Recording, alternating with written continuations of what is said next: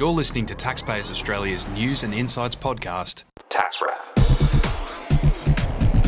Hello listeners, welcome to the Tax Wrap podcast. I'm Steve Burnham, joined again by David Ebden. Hello David. Hello Steve. And we have back with us, making a reappearance, Simon Dorovich from A&A Tax Legal Consulting. Thanks for being with us again, Simon. My pleasure, Steve. Now, you were with us earlier in the year talking about the small business CGT concessions, or the access to them, and you've come back to enlighten our listeners on the what you can access and what you get and what you don't get. What you can, at least, I should say, from the concessions. I must admit, within the CGT concession for small business, there is mentioned connected entities, which has seemed elusive to me in the past, but perhaps you could clear up what all that entails. Absolutely, Steve. Well, being a connected entity is very important. It affects, for example, whether or not you need to include that entity's assets and liabilities when working out the maximum net asset value test, or their turnover for the small business entity test. And when we say an entity is connected, what we really mean is that it's either controlled by the taxpayer in question, or they both share a common controller. And control means an ownership interest of 40% or more, subject to a discretion by the Commissioner. So if you have, say, an ownership percentage of 45%, but some unrelated party has 55%, you can apply to the Commissioner to say that there isn't, in fact, control. Okay, now, it gets a bit tricky when you're dealing with discretionary trusts because, of course, unlike a company that has shares that are clearly listed on the register, a discretionary trust distributions are obviously subject to the discretion of the trustee. Of course, as in the name, Exactly right. So there are special rules there, and broadly speaking, what you do is you look at what distributions were made. So if a beneficiary has a distribution of 40% or more, that will establish them as being connected to the trust for the following income year and, importantly, the next 4 years. So very important to think ahead in the years leading up to a potential sale or other CGT event where you could be applying these concessions, and think, well, do I want this beneficiary to be connected or not? Right. To put that into your planning. What if there isn't any profit to distribute then, Simon? Well, in situations like that, for example, maybe there was a tax loss that year and no income to distribute. There is a special rule that the Commissioner will allow the trustee to nominate in writing up to 4 beneficiaries to be controllers of the trust and therefore connected. Right. It's important to have that in writing and to have both the trustee and the beneficiaries sign that. Is this got to do with a significant individual or stakeholder? Is that what this ties up with? It does, though that's actually something that I'll discuss next. Oh, good. Sorry. Jumping ahead. Yeah. So a significant individual or a CGT concession stakeholder, broadly that's dependent on what's known as the small business participation percentage. So you need to have a small business participation percentage of 20% or more, and that'll make you a significant individual. If you're the spouse of a significant individual and you have a small business participation percentage of anything greater than 0, that also makes you a CGT concession stakeholder. Okay. So obviously what's important is, well, what is a small business CGT, small business participation percentage? Yeah. And the key thing to remember there is that it can be voting power in the company, entitlement to any dividend that the company may pay, or unit trust may distribute, entitlement in respect of any distributions of capital, but most importantly, it's the lowest of those three if they're different. Okay, right. Is there an impact with the different classes of shares? Exactly right, Dave. Okay. Where you have different classes of shares, one benefit could be potentially is that it'll allow you to pay a dividend to one class of shareholder, but not the other. For example, maybe that class of shareholder is on a lower taxable income and will be taxed less on the dividend. But there is a risk in doing that. Because if the classes of shares allow the company to pay a dividend to one shareholder to the exclusion of another, that other shareholder has essentially a concession participation percentage of 0, being the lower of the three. The three. Yep. And in that case, the company wouldn't have a significant individual and may, in fact, be prevented from accessing the small business CGT concessions. I see. So it can be tricky. Yes, and in fact, that scenario that I just outlined is precisely one that happened to a client that I inherited earlier this year. Right, that, unfortunately, they had created different classes of shares without realising the potential implications of doing that. And that's what panned out in the end, you're saying? Yes, wow. That's right. Oh. What can you tell us about the... there's a 15-year exemption, which is interesting. How involved is that? Well, that is a very generous concession. Right. It sounds good. It is. It's about as good as you can get when it comes to tax concession. Essentially, if you meet the conditions, then the entire gain is disregarded. But there are some further concessions. There are some further conditions to meet beyond the basic access conditions. And when you're dealing cases other than of permanent incapacity, one of the key conditions is that the relevant individual has to be 55 or over when the CGT event happens, and the CGT event must happen in relation to their retirement.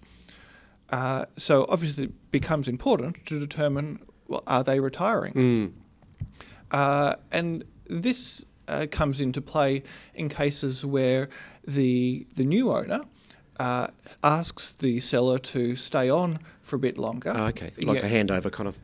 Exactly right. Yeah. In a small business context, often a lot of the knowledge is in the owner's brain. Things haven't been formally documented in manuals, and so it's very beneficial for the new owner in some cases to have that assistance from the from the old one. Yep. But you need to be careful there that if the seller stays on for a sufficiently long period of time or for a sufficiently high enough number of hours, it draws into question whether or not they are in fact retiring, and therefore whether or not the event is happening in relation to their retirement. Is it spelled out, like the amount of time that should be given, or...?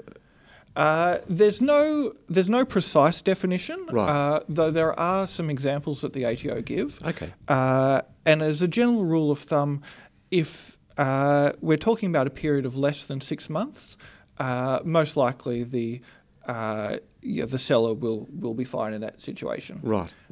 They give another example where the owner reduces their hours from 60 hours per week to 35 hours.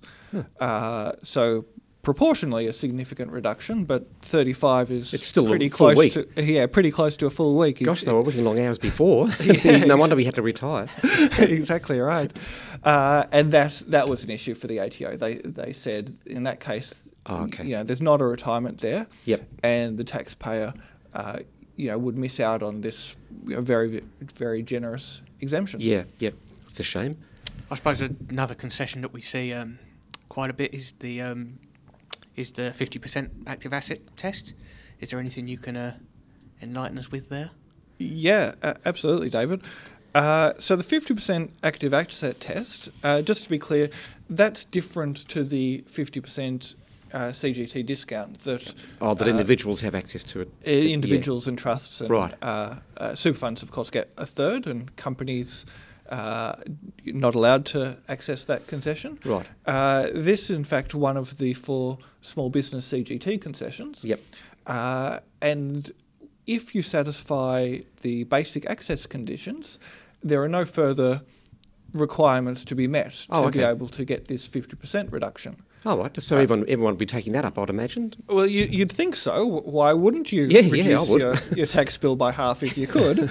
And in most of the cases, the answer is yes, you would take advantage of it.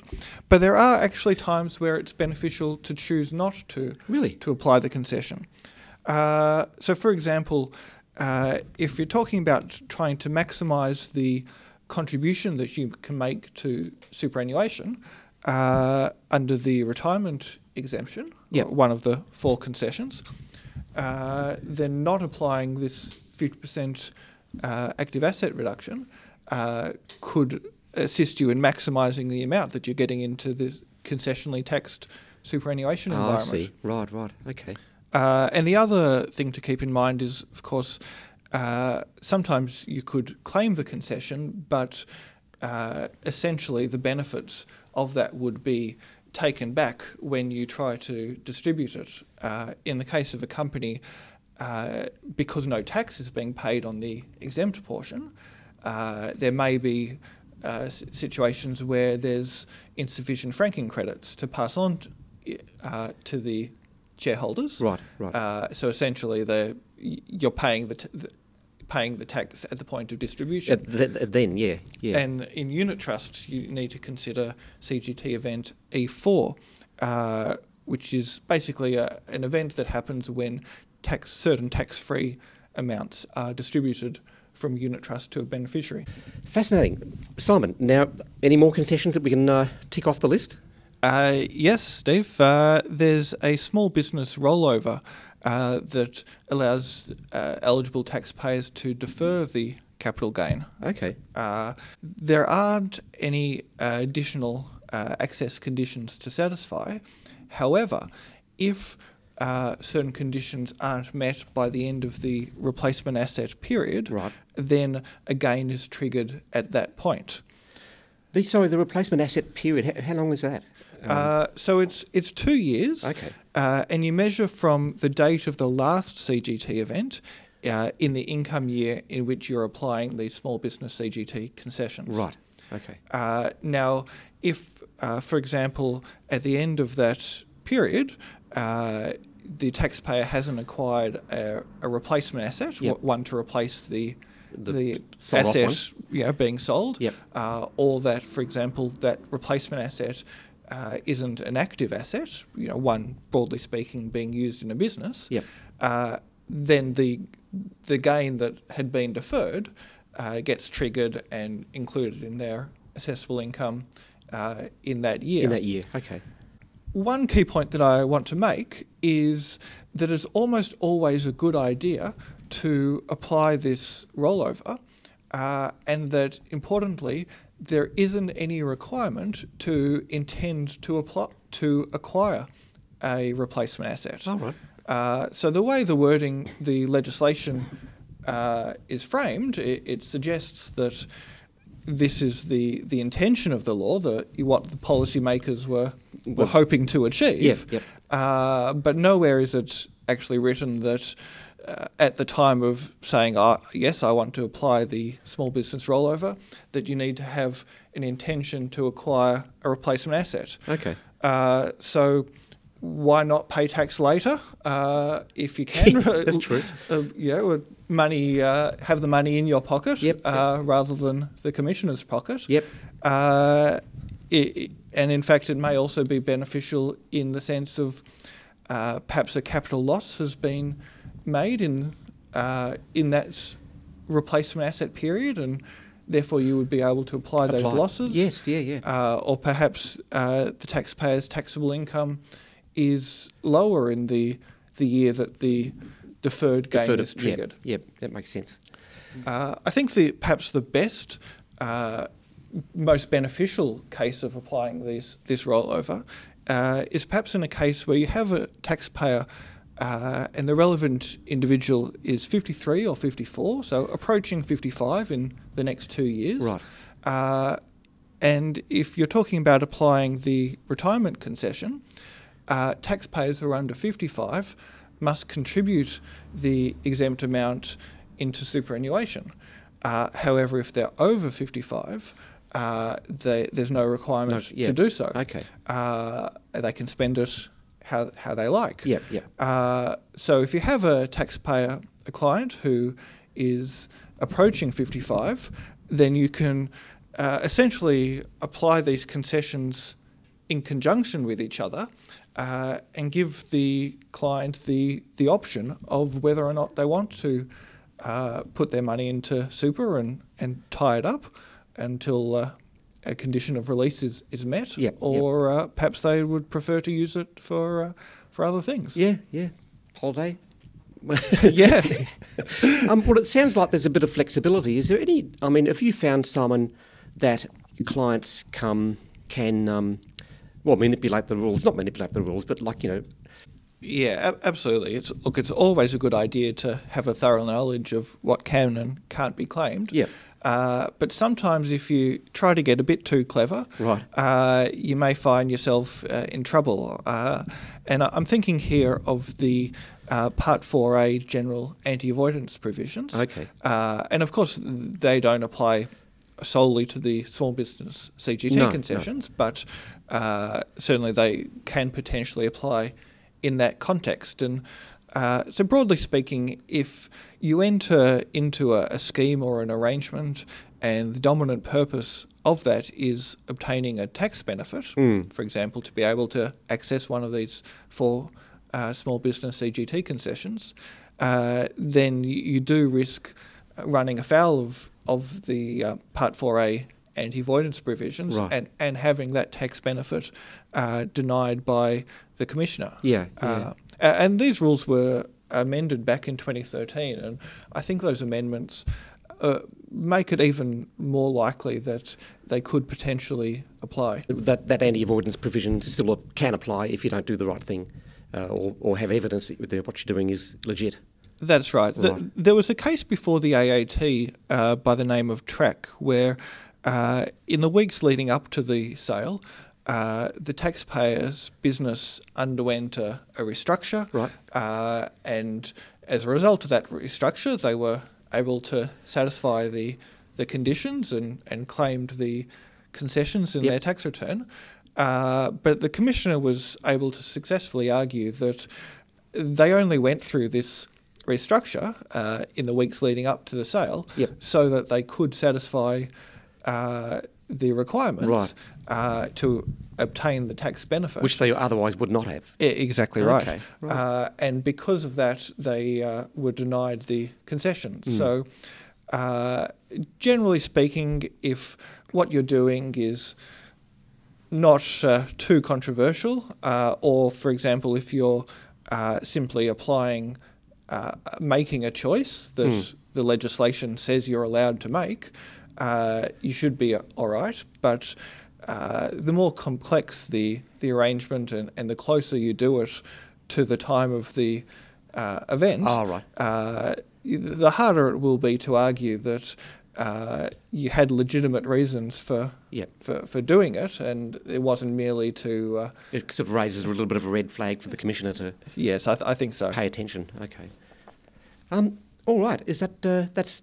Again, you've filled in the gaps in our knowledge, Simon. Really appreciate that. Thanks, Steve. There's a few more we didn't manage to get to today, but there's an article appearing in soon in the Taxpayer Good, Journal. excellent. So listeners that want to hear the remaining tips and traps should make sure they get a copy. That's in the next issue, Correct, it'll be in the December issue. Issue. Yep. Right, excellent. Keep our eye out for that.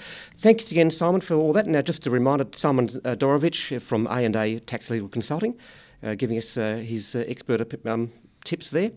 Thanks again, David. Thank you, Steve. Thank you, Simon. Thanks, David. Thanks, Steve. My pleasure to be on.